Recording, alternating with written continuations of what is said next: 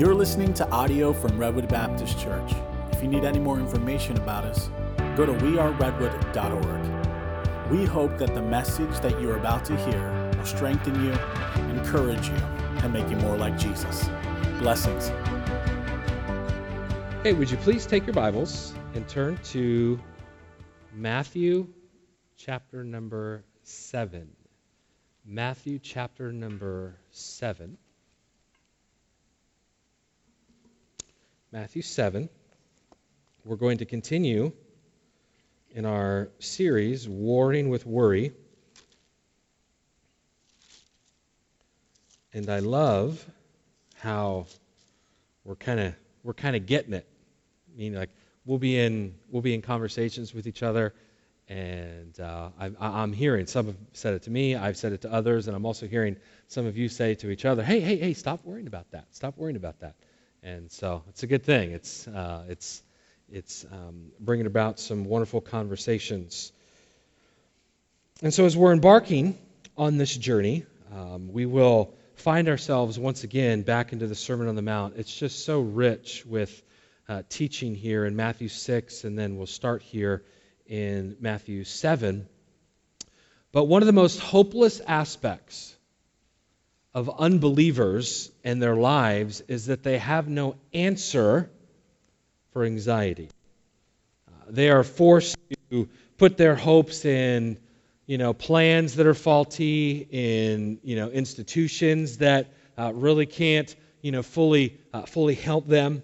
They're not able to rest firmly in the unchanging promises of God. They have to just simply ride out every single scenario, every single difficulty and unexpected disaster. They're just clinging to, well, I hope I can make it through this. But our relationship with the Lord is one of the best guards that we have against this crippling anxiety that can come into our lives. And so I want to start this morning. It might take 2 weeks. I'm not sure. We'll see kind of how this morning goes as far as time. But I want us to look at the idea of our Father overcoming our anxiety. Not our human Father, but our Heavenly Father. He is the one that should help you overcome the anxiety and the worry and the fret that is in your life. Because of who our Heavenly Father is, because of His sovereignty, and we're going to spend weeks on this idea, you and I, we don't need to worry about finances. We don't need to worry about the basics of life, of what we're going to eat, what we're going to drink, what we're going to put on, and those different types of things. But I want to ask you a question. Have you forgotten who your Heavenly Father is and what He is like? We tend to forget.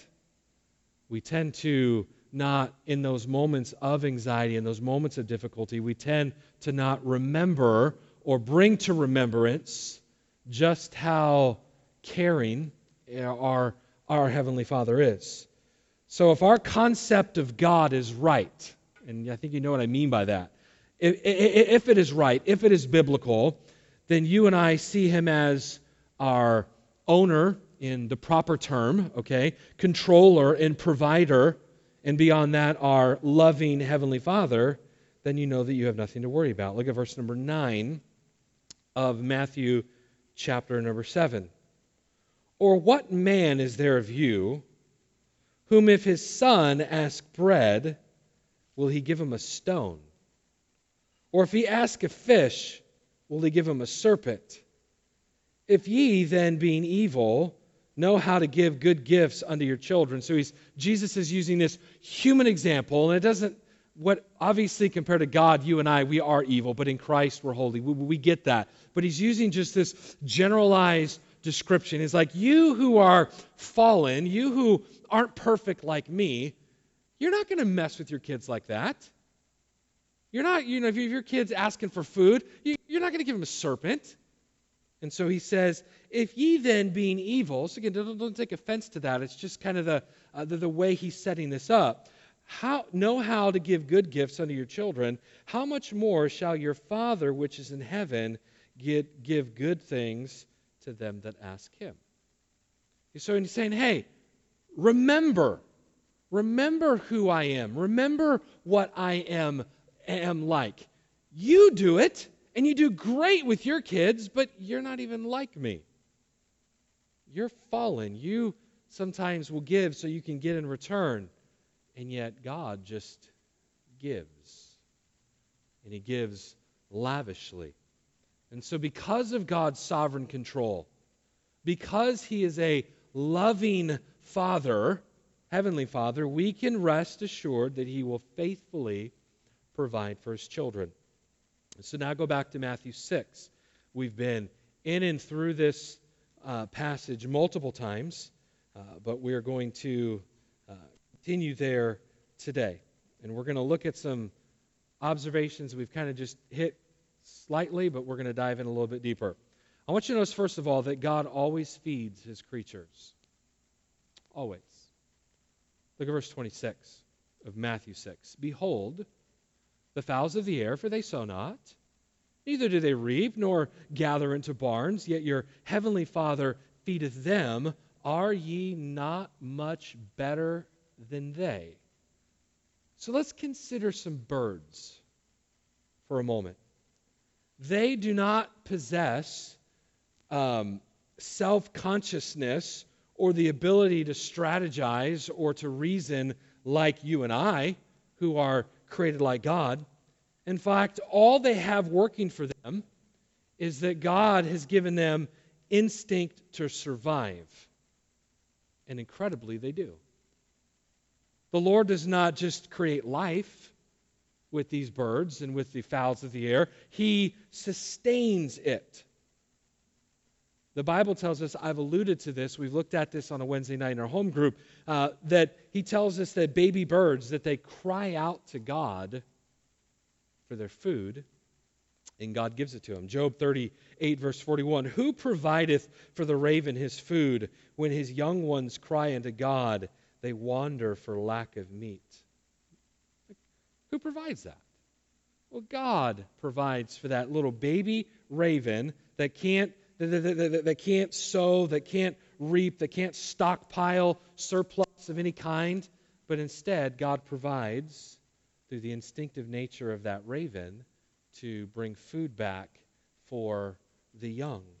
Psalm 147, verse 9, He giveth to the beast his food, and to the young ravens which cry. And so God hears even the chirp, so to speak, the cries for those hungry, baby, can do nothing birds, meaning for themselves, and He instinctively takes care of them by what, of course, the papa and mama birds do. Now listen, that's not an excuse for idleness in any way. You will not see birds standing out on limbs of trees and just, with their mouths open, just waiting for worms to fall from the sky, right?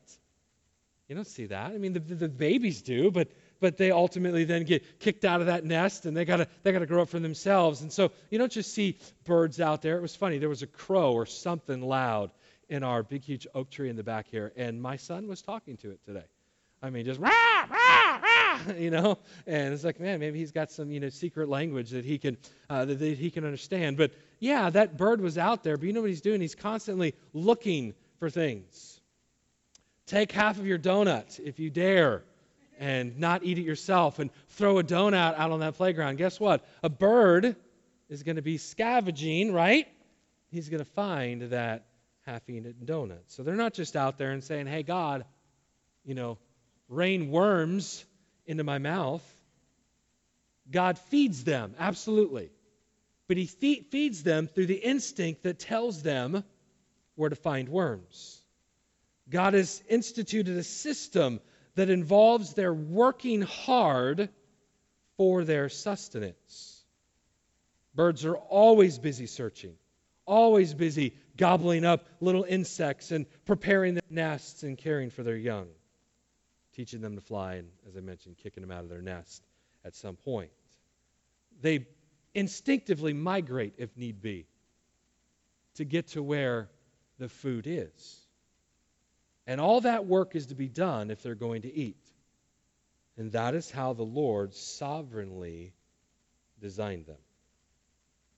And so because of that design, birds do not worry where they're going to find food. They just go about their business and they go find it. They find the food. And they always do because God is looking out for them. That's what Jesus is giving this word picture here. Look, turn to Matthew 10, please. Matthew chapter number 10.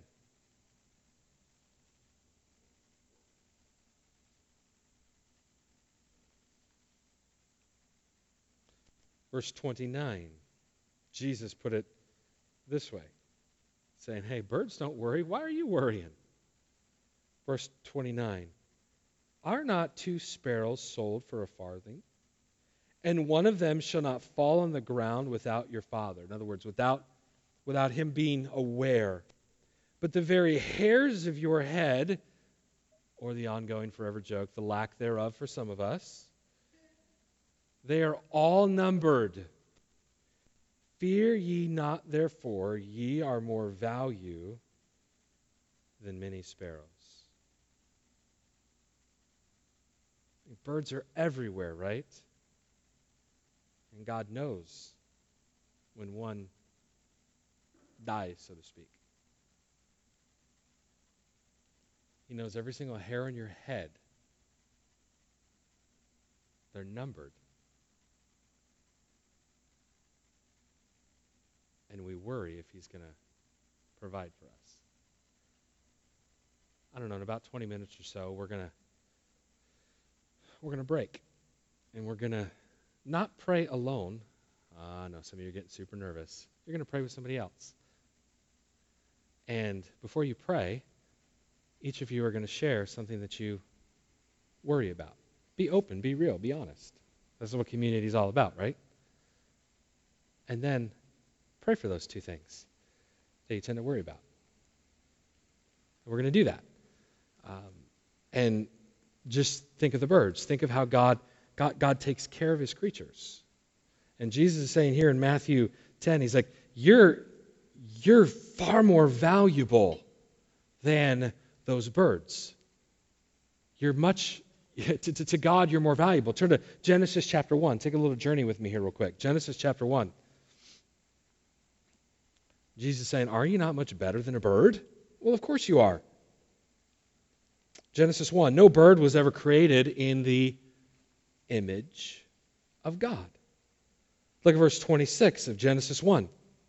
And God said, let us make man in our image, after our likeness, and let them have dominion over the fish of the sea and over the fowl of the air. Oh, you see that? Over the fowl of the air. You have dominion over them, and God even takes care of them. And over all the earth and over every creeping thing that creepeth upon the earth. Verse 27, so God created man in His own image. In the image of God created He him.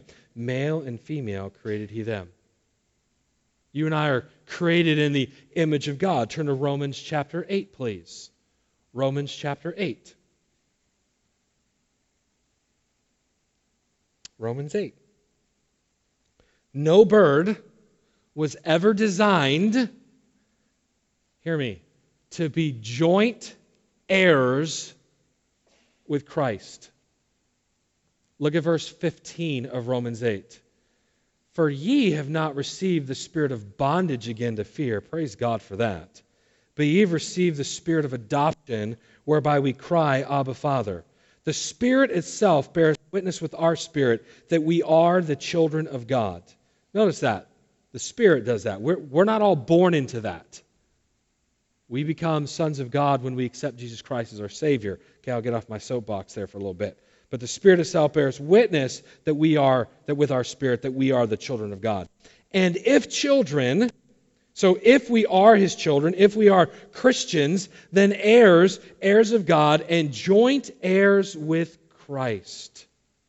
Listen to that. No bird is a joint heir with Christ.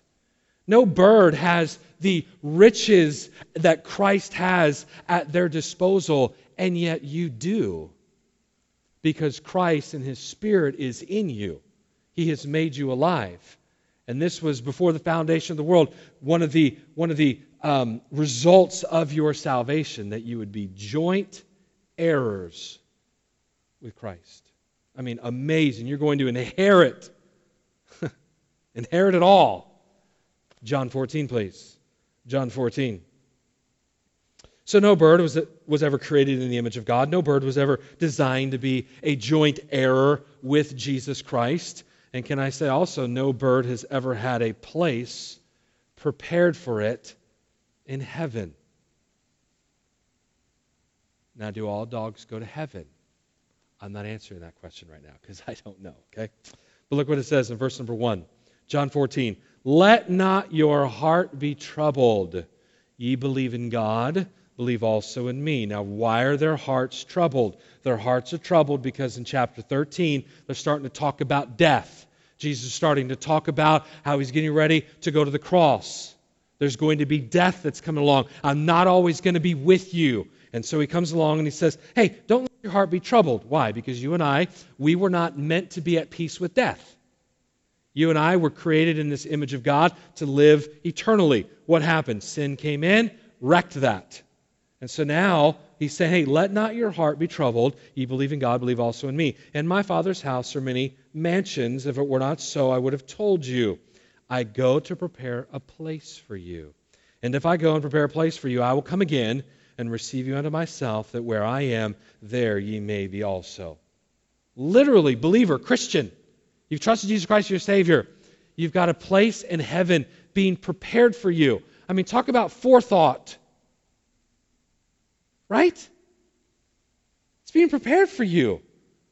Before the foundation of the world, God was like, okay, when let's just see, when Marquita trusts Jesus Christ as her Savior, what year was that? Do you remember? You don't have to have 62? 1962. Boom! Before the foundation of the world, God said, at that moment, she's going to become joint heirs with Jesus Christ. What forethought?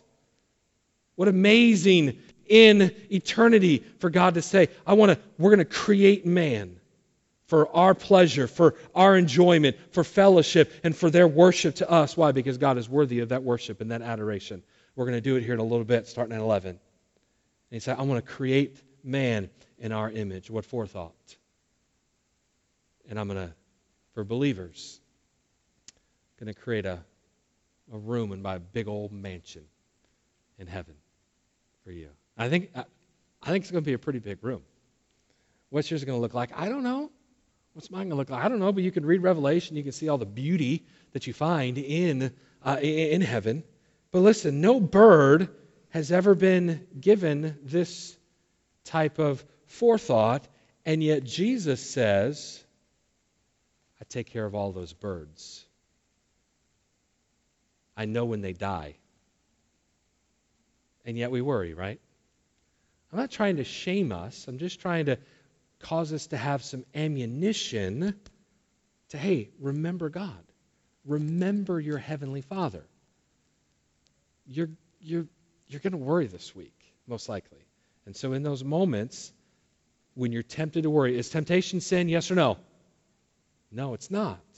Jesus was tempted at all points like as we are yet without sin. And so you're going to be tempted to worry this week. I want ammunition in your heart and in your mind. No. Remember the birds. Remember the birds. If God can faithfully sustain the life of a bird, don't you think He can and will take care of you? Life is a gift from God. And if God gives you the greater gift of life itself, don't you think He will give you the lesser gifts needed to sustain that life? Now, I want you to keep in mind, like a bird, you and I, we have to work. Because God has designed that man should earn his bread by the sweat of his brow. Genesis chapter 3, verse 19 says, In the sweat of thy face shalt thou eat bread till thou return unto the ground. For out of it wast thou taken, for dust thou art, and unto dust shalt thou return. And so because of the fall, work became difficult. However, work was not something that was only because of sin. Work was there prior to sin. Creative type of work was there prior to sin. And God created us to be like that and to be in His likeness, creating things and making things and creating names for all of these animals. And so God gave man in His likeness a great ability to work. But because of the fall, now that work became hard. Now food became more difficult to get. And I realize that in the abundance of America, that's so hard for us to think of. Food, hard to get. I get that. Remember last week we talked about what it would have been more like in Jesus' culture when he's teaching us, the radicalness of Matthew chapter number 6. And so you and I, we know that we are supposed to work. The Bible tells us that if we're not willing to work, that we shouldn't eat. Paul says in 2 Thessalonians 3:10, "For even when we were with you, this we commanded you, that if any would not work, neither should he eat." Okay, he's not saying that if you can't work, sometimes there's things that will cause you to not be able to. But if there's not a willingness, I'm not going to work. Well, you know what? Shouldn't eat. And so just as God provides for the birds their instinct, so he provides for man through his effort. All right? So instinctively God said, I'm going to put some effort into you, and he will provide. He's in control of all things. Let me say secondly, man, time's flying. Worry is unable to accomplish anything productive. Nothing. It doesn't accomplish anything productive. And so, again, back in Matthew 6, if you've turned away from that, go back to 6, please. Jesus gives a practical observation that really kind of highlights the folly of worry. Verse 27. Which of you, by taking thought, remember what taking thought means, old way of saying, which of you, by worrying or by being anxious, can add 1 cubit unto his stature? 1 cubit. Now, there's a lot of ways that you can interpret that, and one certainly would be, trying to, I want to be 6'5". Okay, that would mean I got to get 1.5 inches. Hey, that'd be pretty cool, right? Just got to wear platforms like some ladies, right? Okay, I don't know how you do it. Heroes, for sure, wearing high heels, stuff like that. But so certainly you can interpret it that way, and that would lend itself to what you're seeing here.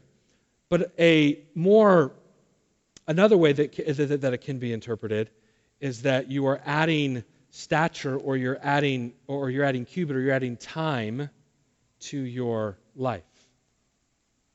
Okay? And so not only will you not lengthen your life by worrying, but you actually can probably shorten it. Charles Mayo, who is the founder of the Mayo Clinic, he made this observation about worry. He says, worry adversely affects the circulatory system, heart glands, and the entire nervous system. In the medical journal American Mercury, Mayo said, he never knew anyone who died of overwork, but he knew many who died of worry. You can worry yourself to death, but you'll never worry yourself into a longer life. There's a lot of wisdom there by Charles Mayo. We live in a day when people are in a panic to lengthen their lives. They have, excessive interest in vitamins, health spas, miracle drugs, exercise. God, however, has previously determined how long we're actually going to live. Job 14, verse 5, seeing his days are determined, the number of his months are with thee, thou hast appointed his bounds that he cannot pass. Now, does that mean that we should disregard sensible advice about our diet?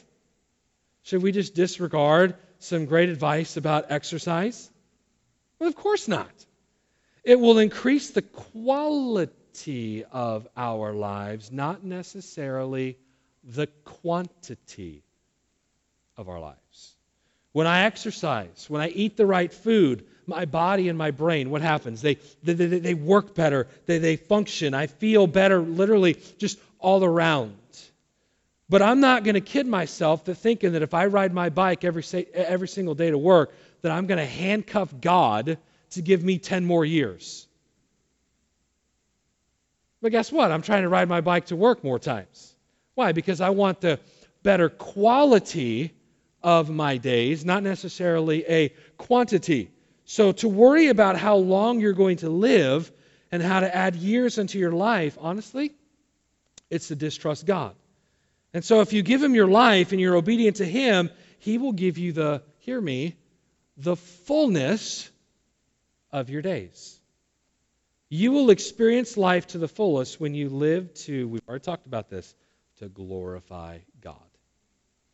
And if you live your life today, you live your life this week to glorify God, guess what? You will enjoy and you will experience your life to the fullest. It doesn't mean that you don't die in a car crash this week, and God forbid that would happen. Lillian just told me this morning of a friend that they had that her and her late husband used to work for, right? And he was in Texas, and he just died in one of the shootings that were down there. Tragic. It's horrible. But that literally could happen to any of us, right? And so it's not like we can handcuff God, but also to worry about these things, honestly, is most likely going to shorten our life. No matter how long or short our lives will be, if we glorify God with them, listen, it will be wonderful. Job 14:5. If you actually look at the verses before it and after it, you get actually better context, and I should have put those in there. Just read Job 14. It's the questioning of all that's going on. Number 3. Number 1, God takes care of all of his creatures. Number 2, worry is unable to accomplish anything that is productive. And then number 3, God arrays even the meadows in abundant splendor. God arrays the fields and the meadows with abundant splendor. Because Jesus goes on to teach, look at verse number 28 of Matthew 6, if you turned away. And why take ye thought for raiment? Clothes. Consider the lilies of the field, how they grow. They toil not, neither do they spin. And yet I say unto you that even Solomon in all his glory was not arrayed like one of these. Now you and I, in our secular world we live in, you know what we do? We go to Old Navy, we go to Gap, and we just buy our clothes. We don't even think about it. But the concept of spinning is how it is made. In other words, those lilies, they're not working. And yet God, in his grace and in his just awesomeness, he just makes them beautiful. Verse 30, wherefore if God so clothed the grass of the fields, and yet I say unto you that even Solomon in all of his glory was not arrayed like one of these. Wherefore if God so clothed the grass of the field, which today is and tomorrow is cast into the oven, shall he not much more clothe you, O ye of little faith? Now for some people, the most important place in their whole world is their closet. Instead of being afraid that they're going to have anything to wear, which would have been more realistic in Bible days, we tend to, in our kind of secular culture, we tend to worry about, hey, do I have something that matches? Do I, you know what I mean? Is it nice enough? Andrew, a couple weeks ago, when we were talking about food, he was talking about in the America, just abundance of America, we don't worry about, hey, am I going to get to eat today? You know what we worry about? Man, where am I going to eat today? Hey, when mama's gone, you eat out a lot. Amen? No, me. But so, that was a great point. And so when you come to the clothing concept, we don't worry about if we're going to have something to wear tomorrow. None of us do. And we worry about is like, hey, is it whatever it is you worry about, whatever it is I worry about. Is it gonna look right? One of you noticed the other day that I had like a just dark blue shirt on and just dark blue shoes, and it's like, yeah, I see you coordinating there. Yeah, I thought about it. And that's honestly, though, those are the types of things that we worry about. Is it going to look best? But lusting after costly clothes and idolizing one's own appearance is a common sin in our society. And it's sometimes I think about this whenever I kind of walk through a shopping mall. And we were in one on Friday night, me and the kids. And you just look at all these stores, and you begin to think, how in the world can they sustain their inventory? And you walk to like a Macy's, and there's just so much in there. And yet we worry. How are we going to look? Is it new enough? Well, I wore that last year, and things like that. It's an ongoing, and listen, I'm no martyr. This is just kind of more for comedy. It's an ongoing joke in my family that over the years, like when the fall and kind of winter hits, we'll take family pictures, and I'm like, wearing like one of my favorite little like Nike sweatshirts, like 6 years. It's like, listen, it's like, because it's my favorite. How many have a favorite? You know what I'm talking about, right? And so it's just an ongoing joke. It's like, Ryan, can you wear something else next time when we go to wherever so we can take a different picture and, we have fun with it. Trust me, you come to my closet, I have way too many clothes. So this definitely speaks to me.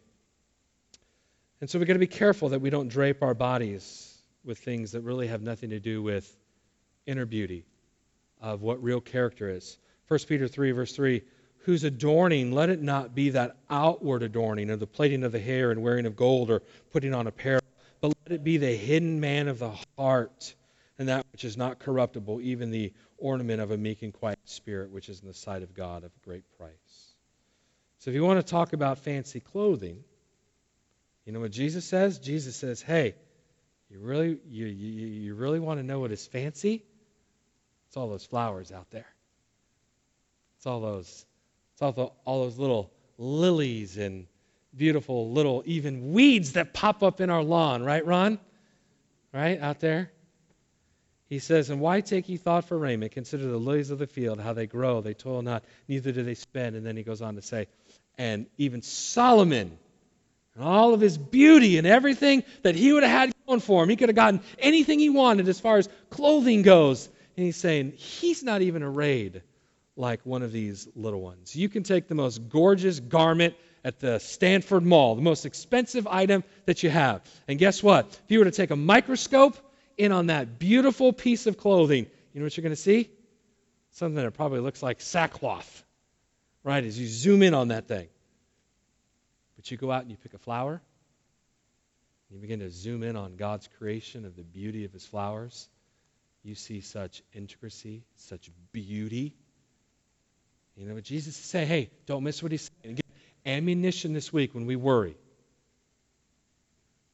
is look out on the flowers out front and you see that God arrays them. And what are the lilies for? Well, what are the things that Jesus says here? Back in Bible days, what they would do is they would take some of these and it would kind of be kind of kindling, right? They would try to get their food going with it. And so they would take it one day and they would cast it into the fire. Something that is so temporal. And God says, hey, you are eternal. You are created in the image of God. You have been designed to be joint heirs with Jesus Christ. I'm creating a place for you in heaven. I'm going to take care of you. I'm going to take care of you. Ryan, hey, stop worrying about these things. I'm going to take care of you. I'm going to end with an anonymous poem. I couldn't find who wrote it, but it really expresses a lesson simply. And then we're going to pray, like I said we're going to do. Said the wildflower to the sparrow, I should really like to know why these anxious human beings rush about and worry so. Said the sparrow to the wildflower, friend, I think that it must be that they have no heavenly Father such as cares for you and me. That's pretty good. Said the wildflower to the sparrow, I should really like to know why these anxious human beings rush about and worry so. Said the sparrow to the wildflower, friend, I think that it must be that they have no heavenly Father such as cares for you and me. Man, you know that song we sing? A good, good Father? We've got a good, good Father.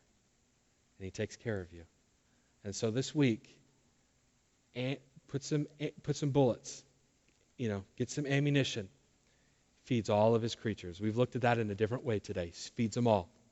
And he says, hey, lets us know, hey, worrying, it's actually not even productive. You can't add a cubit to your stature. You can't grow anymore. Or kind of more of a today's definition, you can't add even a second to your lifespan. And then he tells us that all the meadows, all the fields are full of things that just pop up. They're more beautiful than anything that Solomon's ever had, and they just get thrown into the fire. Temporal. And he's saying, but you who are eternal, you who have a home in heaven waiting for you, you who are joint heirs with Jesus Christ, you that have before the foundation of the world have been thought of, I'm going to take care of you. I'm going to take care of you. So here's what we're going to do. I want you to find somebody. Can be your spouse. I didn't make any rules, okay, whatever. I want you to find somebody, and I want you to just share something that you tend to worry about. Both of you do that, and then spend a minute or two praying about that specific thing and maybe bring in a few of these truths. Okay, let's do it. All right.